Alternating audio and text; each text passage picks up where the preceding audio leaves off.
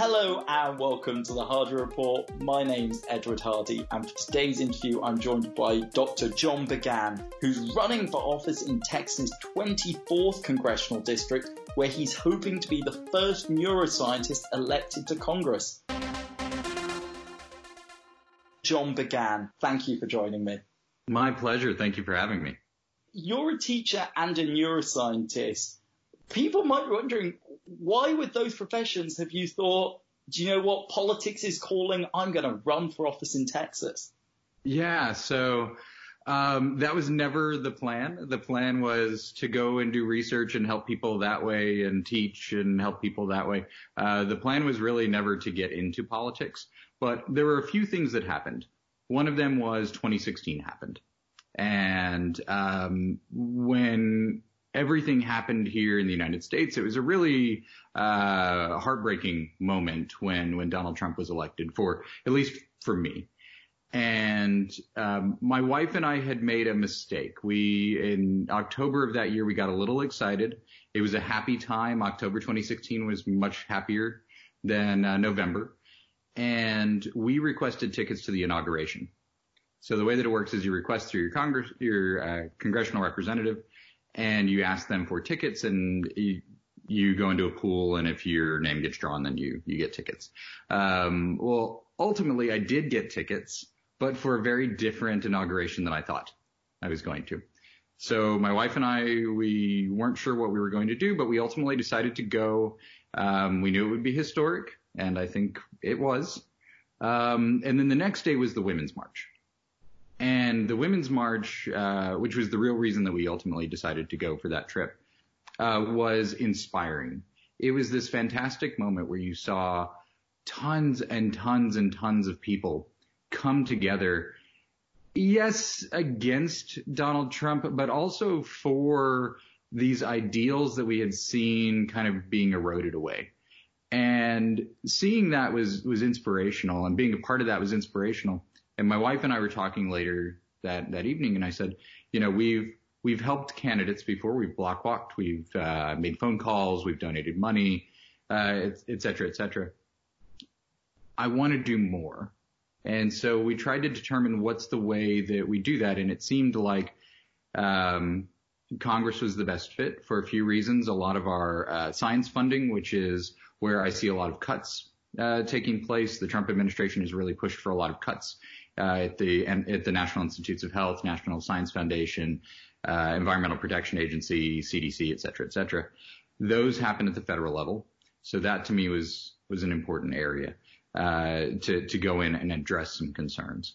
So I decided I'm going to learn everything I know or I can find about politicking and campaigning, and read every book that I possibly can on policy, because I know that the background that I have in neuroscience, and specifically the neuroscience of aging, is something that is sorely lacking in Congress right now.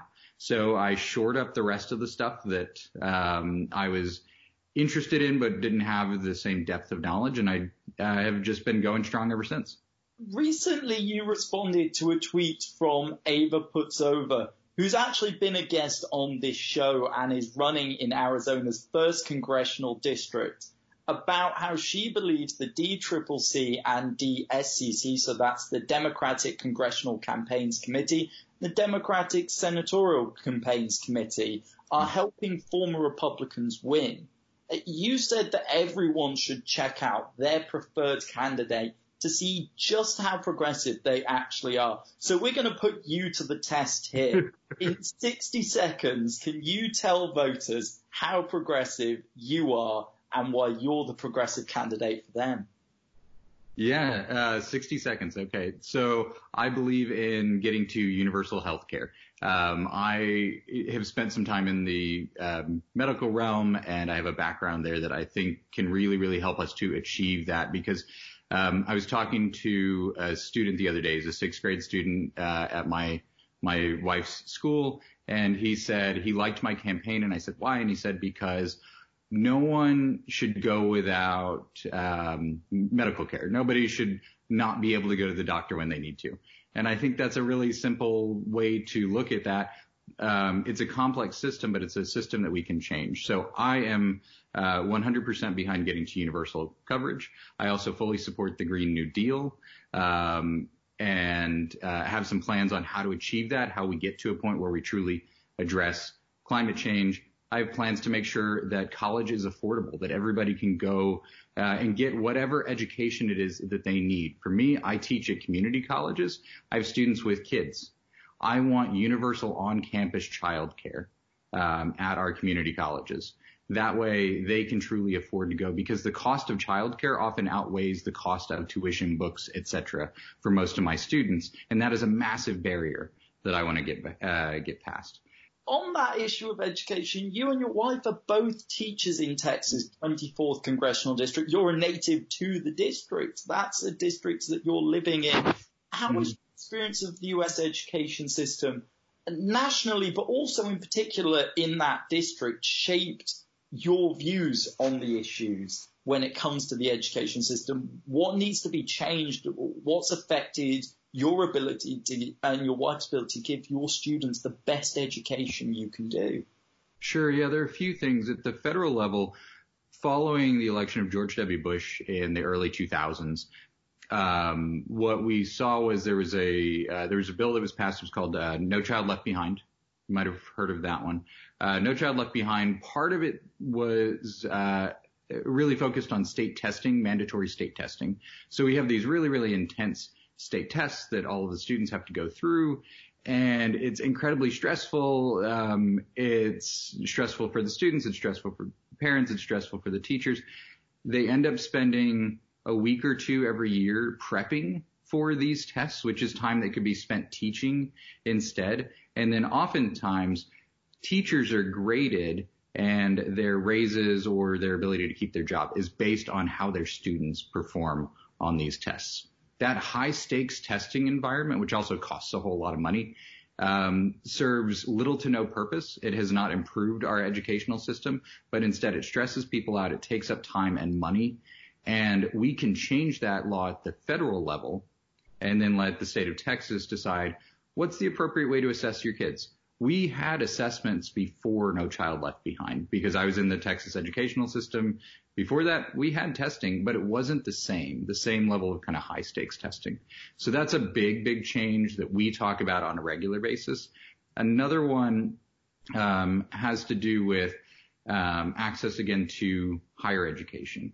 And in higher education, having taught around here for years and years, I've seen so many of my students who miss class, or they have to bring their kids to class with them. You know, you see those viral videos of the professor who's holding the child during class so that the student can, the parent can take an exam. That is not uncommon. That is a pretty regular thing. I have a friend who she takes coloring books to class with her. And she's teaching, these are college students, but she brings coloring books because she knows that so many of her students are going to end up in that situation, and she wants to work with them as best as possible. But we can fix that problem. We can make sure that there is universal on-campus childcare for all of these wonderful students, so that the kids get a great environment to learn in. They get, good food while they're there, and they're taken care of well, while their parents go and get the education that they need. That issue in higher education, particularly a problem that you've mentioned on your issue section of your website, is the rising cost of tuition in America, which is making it harder and harder for individuals to secure a 4-year degree. Is often having that degree is associated with improved financial outcomes for the rest of the recipient's life. Their ability to get certain jobs often relies on having some sort of higher education. Applications will ask for you to prove that you have that before they'll even consider you. What's your solution to the issue of rising costs? Would you push for free college, just capping the cost of college? Would you forgive existing debt? These are all policies that have been proposed as well. What do you believe is the solution here? Yeah, so I don't think there's any one solution, but I think there's a combination of solutions that can get to it. So again, part of it is addressing all of the costs that go into college. So that's the childcare piece that I've talked about. It's also the rising cost of books. Students often spend hundreds and hundreds of dollars on books. There's legislation that's been pushed from Dick Durbin out of Illinois to address the rising cost of books. We also, at the federal level, we have a thing called Pell Grants. Pell Grants are usually used to help lower income individuals pay for college. We can expand that there. As far as the debt piece goes, I can speak personally. I have, I think right now it's about $65,000 worth of student debt. And I went to a state school. I went to a very nice state school just down the road. So that's in-state tuition, for a bachelor's and part of a master's. I paid for the rest of the master's and the PhD as I was going through, but I still have that. And I've been paying on that for 8 years now. And what that ultimately does, that's not just a drag on me. It's a drag on the economy because it makes it harder to get a mortgage. So it makes it harder to buy a home. It makes it harder to get a loan for a car. It becomes very, very challenging and very, very expensive as somebody is trying to establish their life and to set down roots to do that when they have all of this debt. So we have to do something there, be it doing some sort of forgiveness, either full or partial forgiveness, allowing people to refinance loans at 0 to no interest or low to no interest rates like we did for the big banks when we bailed them out. There are a lot of different ways to get at this. Now, one of the challenges that we face at the federal level is the fact that tuition costs are generally set at the state level. And much of the money that goes into a state school, for example, comes from the state, not from the federal government. So the federal government, unfortunately, can't completely wave its hand and say, this is what rates are. We have to work with the state legislators. But that is something that a lot of the ones around here, when I talk to them, they understand that these degrees are becoming unaffordable. And those benefits that we used to see where you make, X number of dollars more because you have a bachelor's degree versus, say, a high school diploma, those are not quite covering the cost anymore of that higher education. So we've got to find a way to offset that and to fix that. On the note of education, as I mentioned in the introduction, you're seeking to be the first neuroscientist elected to Congress. Do you think that the American people would be better off if Congress was filled with experts like yourself in specialist fields who could offer an educated opinion on legislation? Yeah, I do. I mean, I'm a little biased because that's my background and it kind of serves me in this position to make that case. But when the way that I got to this was I was speaking with some friends who lobby Congress and their staffers on science legislation specifically. And I asked them, I said, so what happens? Why are we getting such bad policy out of Congress? And they said, honestly, we go in there and they're all lawyers or business people or military vets. So about half of Congress are lawyers, about a quarter are military vets, about a quarter are business people. And there's some other things along the way. There are 7 talk show hosts, for example, in there. Kind of an interesting field to have there. There is one PhD level research scientist in Congress right now. So not even just neuroscience, but any type of science. There's one right now. And they said when we go in and we try and talk to them about this, they just don't have that background to be able to consume the information that we're giving them. Now, if it was a question about military intervention, if it was a question about something legal, if it's a business-related question, we've got experts already for those things in Congress. What we're lacking right now are experts in other fields, especially the sciences. Returning to the tweet that you were responding to from Ava Putzova that I mentioned earlier, there's been a lot of talk about how the DCCC and the DSCC have injected themselves into congressional races. You're not backed by either organization. Obviously, it would be the DCCC in your case, but you're not backed by the DCCC. You're running off your own back. Do you think these organizations have prevented progressive candidates like yourself, like others, from primarying established Democrats or just running in congressional races themselves? Obviously, you're running to replace a Republican.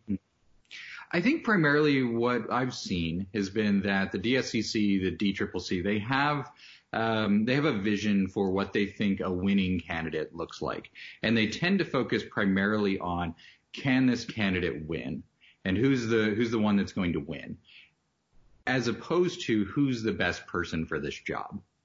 And that's the thing that disappoints me when I see. So that tweet was really somewhat referencing the fact that the DSCC has recently injected themselves into the primary for the Senate race here in Texas. Now, there are about 12 excellent candidates in that race. A lot of just fantastic people, from incredibly progressive to former Republicans, who hopefully have seen the light. We'll pray for that. But them getting involved in that does kind of take away people's autonomy to be able to go through and just select the person that fits best with them. And that was really the point of that tweet was, look, even if you want a centrist, if you want a moderate, if you want a far left progressive, if you want whatever it is you want, don't listen to someone else. Go look at the information for yourself and pick the candidate who speaks to you, the candidate who matches best with you. And I think if we would get away from that mindset of just do whatever the National Committee wants us to do, or, fit with this kind of presupposed version of what is a winning candidate or a winning candidacy, then I think we would make so much more progress in this country, and we would feel better about the process too. Looking at what makes a winning candidate and whether a candidate can win a district is something that will matter when it comes to where you're running in Texas, because you're running in a Republican +9 district. It's not always been Republican, but it is a seat that is currently held by Republican. So how would you seek to convince people who've been voting for this Republican candidate for the last few years, or people who haven't voted at all, to support you? So yes and no. So the good news is he has decided not to run for re-election. So it's an open seat. Now, of course, there will be Republicans, and there's a Republican that he is specifically backing. So there's a little bit of that, but it will be an open seat. So that does help a bit. The other thing is, my background is not only in neuroscience, but I do some data science work as well. And when you look at the numbers, this district is the most flippable district in Texas. It's right on the edge. Last year, the Democrat lost by 3 points, which was better than the 17-point loss the year before. So it moved in the right direction. And that was in a midterm, which generally is worse for Democrats. Those are usually tougher because our turnout doesn't boost up as much as in a presidential year traditionally. And at that same time, we had people running statewide. So we can look at different candidates who ran statewide and how did they do in this district. And in that case, you've probably heard of Beto O'Rourke. So Beto won this district by 3 points. There's also a gentleman you may not have heard of named Justin Nelson. Justin Nelson was running for Attorney General. He won this district by 1 point. So there are multiple Democrats who have already convinced people in this district to vote for them, the majority of people to vote for them. When we're out on the campaign trail and we're talking to voters, we don't have party registration here. So for the primary, we tend to focus on Democrats, but we run into a lot of Republicans and independents as well. And when we talk to them, one thing that resonates really, really well is that because of my science background, I follow the evidence. I'm all for evidence-based policymaking.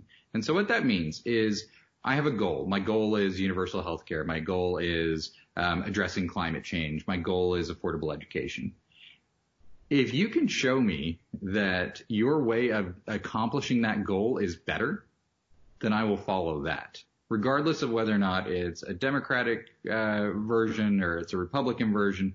I'm just going to follow the evidence. And that is something that has resonated well with those people that think, oh, you're just going to get in and do whatever Nancy Pelosi tells you to do. Instead, I can say, no, look, if if Democrats are wrong on something, if the evidence doesn't support what they're saying, I'm not going to support it.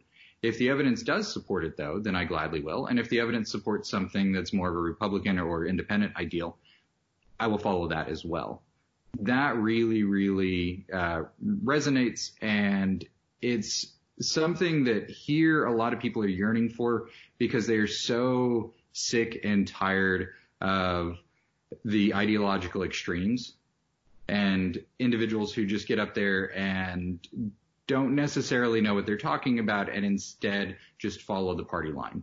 While that's a position that most voters would be supportive of, seeing a representative who says, I'm going to put country above party rather than party above country, which is something that many people probably feel has been lacking in recent years in politics. We've seen the Republican Party ardently refuse to take that approach. That was clear in the impeachment vote that happened in the House, where instead of looking at the evidence or any of them being even potentially swayed by that, they made it very clear that they would completely back the president and the Republican Party. Mm-hmm. Do you think that having individuals like yourself who are willing to take that evidence-based approach, while honorable, is concerning for some Democrats because they say the Republicans will always stand by the Republican ideology, and while you might be doing what you believe is right for your constituents and your voters,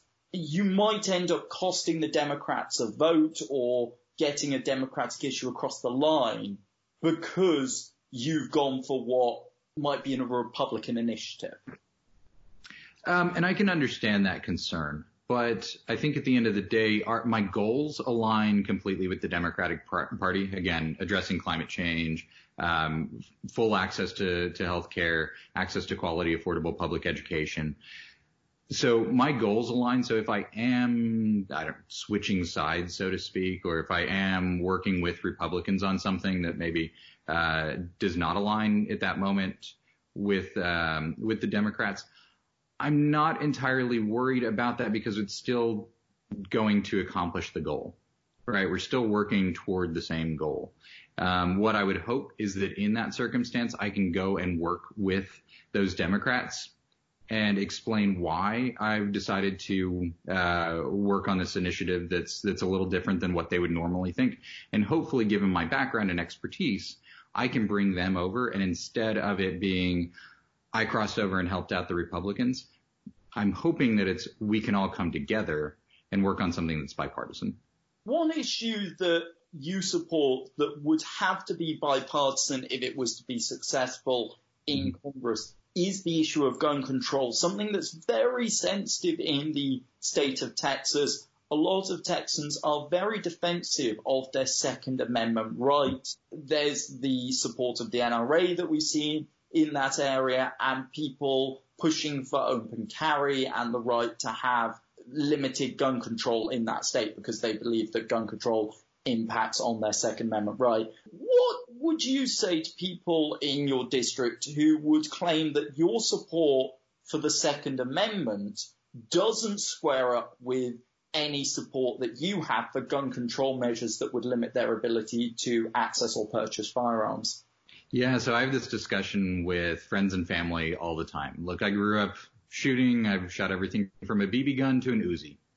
And it's Texas, right? So while I have shot a lot of things and I don't believe in going through and taking away people's guns, I know that there are reasonable measures that can save a ton of lives. And what's interesting is when you really talk to people one-on-one, and it's not just this shouting match across Twitter or across social media, but instead we sit down and we talk to them.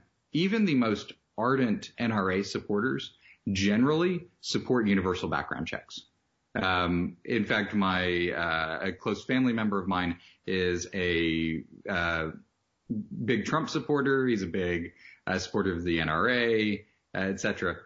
When I have questions about guns, I call him because I want to really talk this through and see what does that sound like from his point of view. He has a lot of information about guns, and he's been great. He's been really open talking about these things. And when I talk to him, he says, look, we've got to have universal background checks. I fully support universal background checks. I've been through this for concealed carry in 3 different states. This is a thing that we need. And it's a reasonable thing. It's something that most gun owners go through already.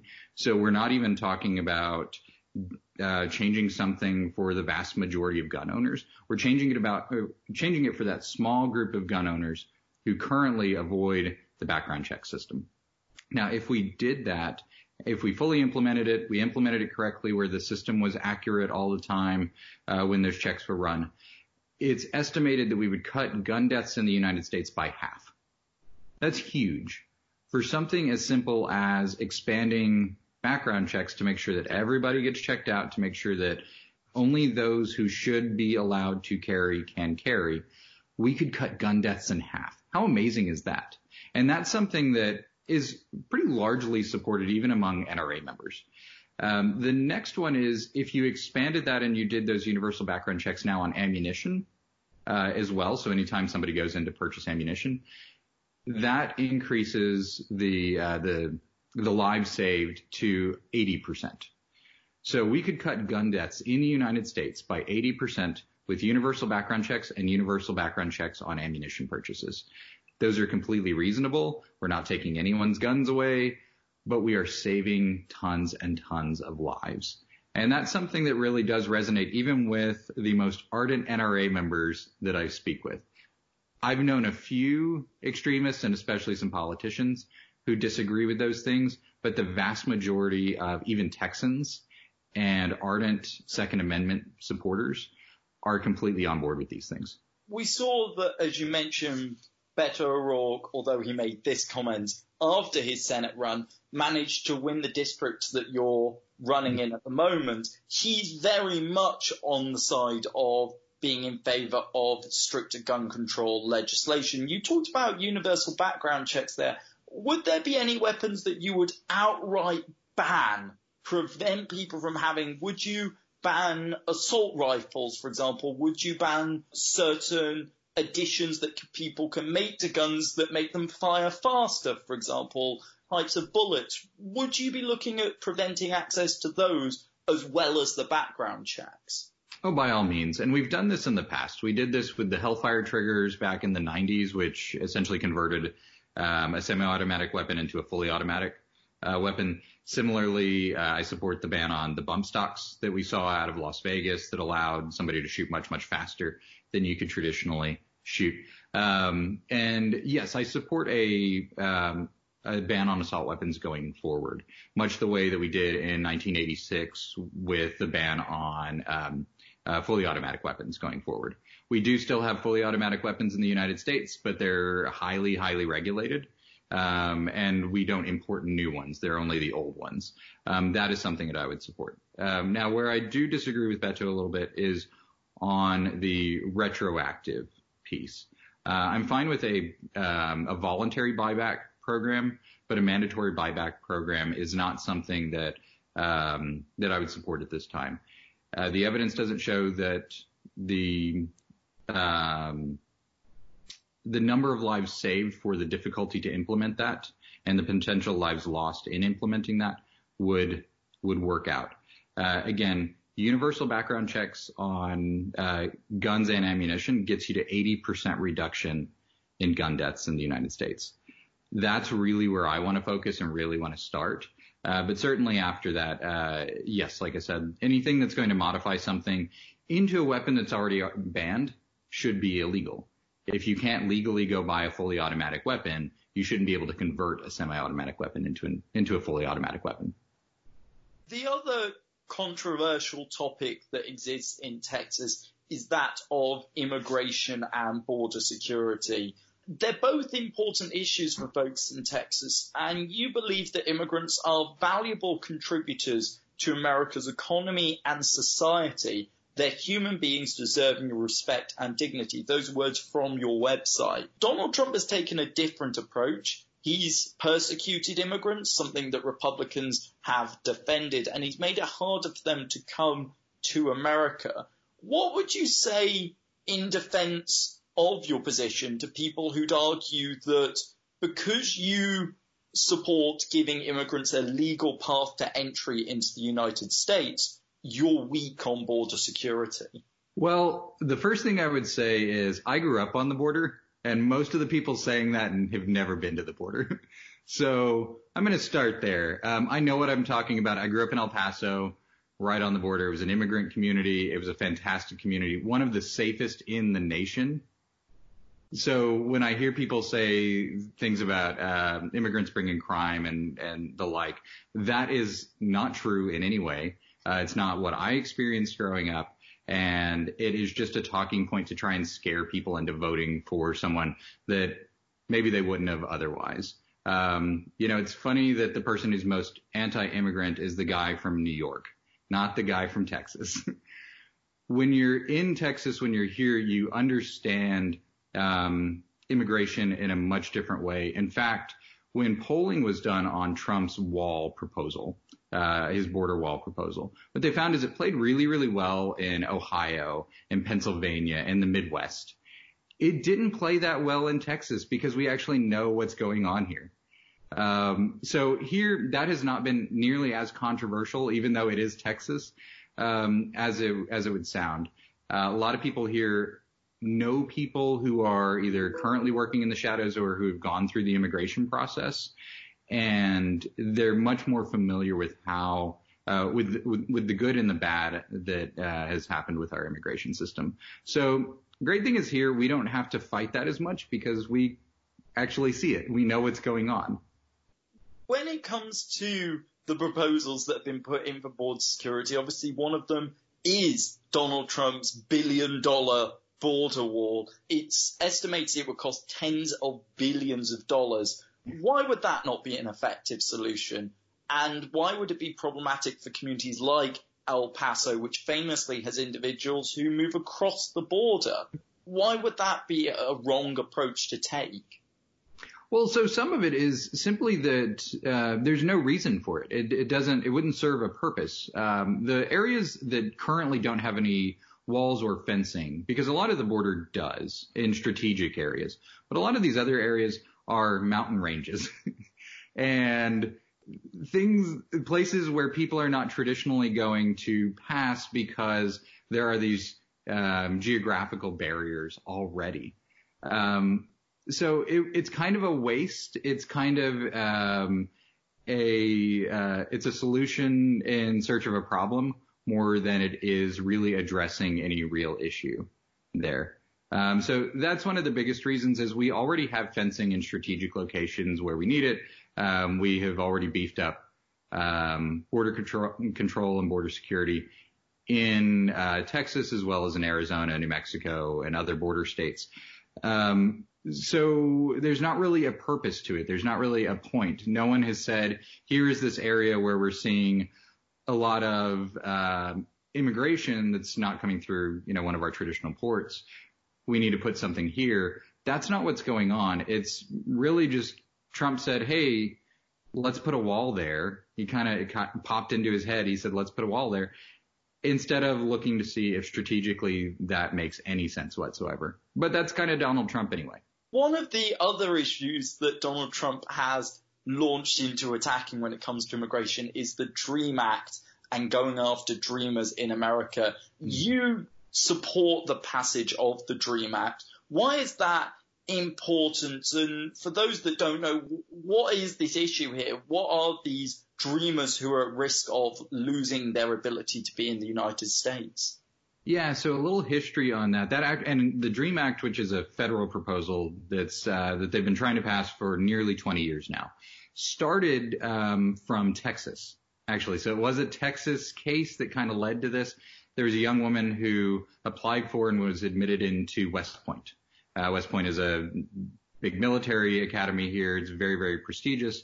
And ultimately, she ended up finding out that, unbeknownst to her, she had come over when she was very, very young, before she was able to remember, with her parents, and was undocumented.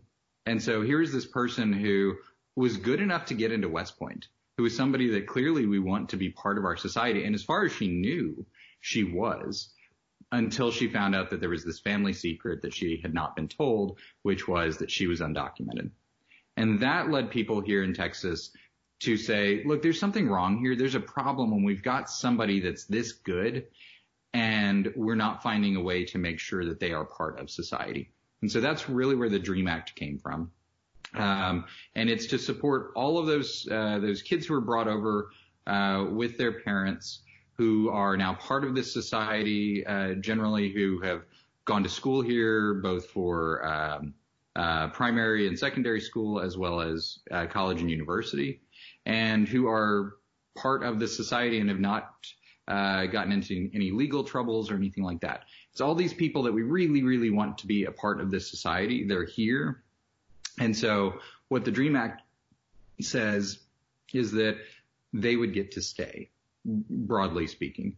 And something that we want to tack on is with a pathway to citizenship. So not just being able to legally stay, but being able to legally stay and become a citizen here.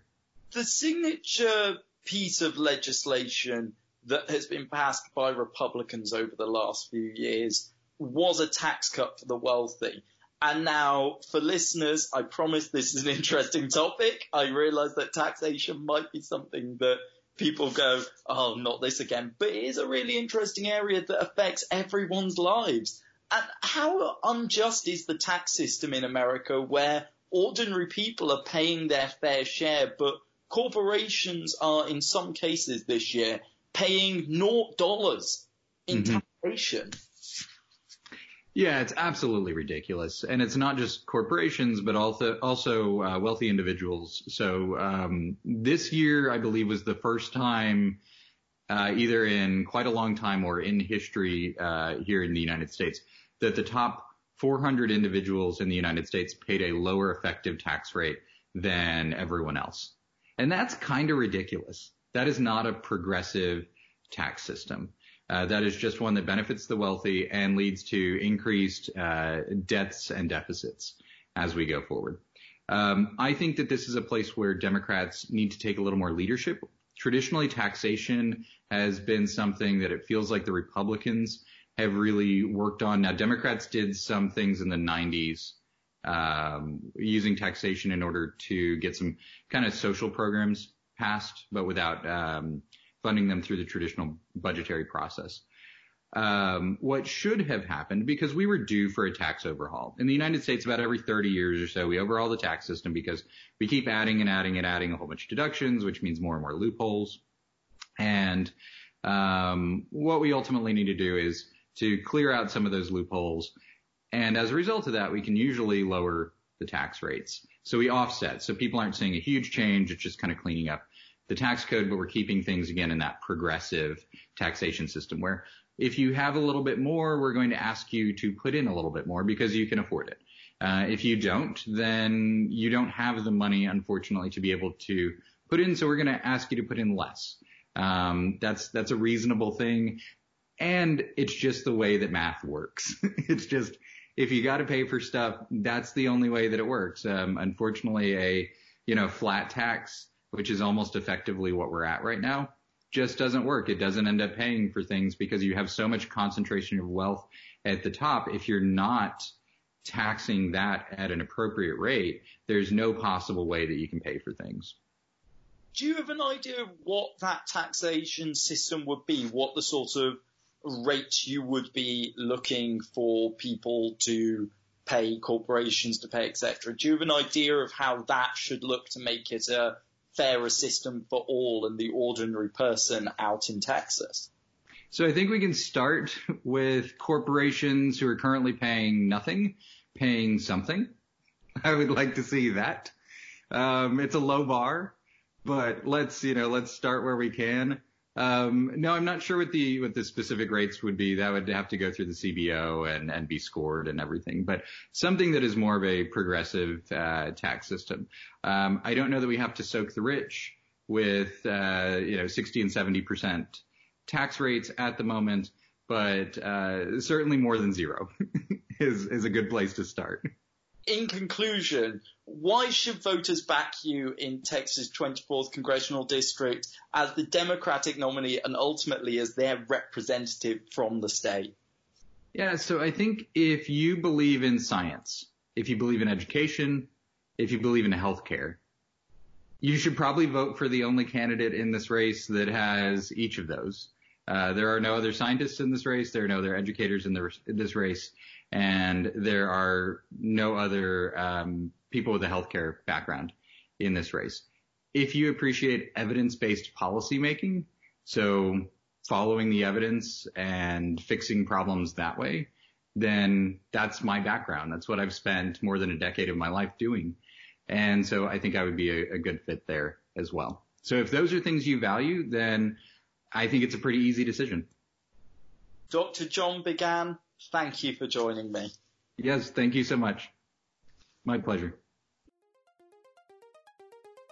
That was Dr. John Biggan, who's running for office in Texas' 24th Congressional District, where he's hoping to be the first neuroscientist elected to Congress. You can find out more about him on Twitter at BigganForCongress and his campaign at BigganForCongress.com. That's all for this week. What did you think about that interview? Let me know on Twitter at Edward T. Hardy. If you enjoyed this podcast, don't forget to give us a 5-star rating and subscribe. Until next time, goodbye.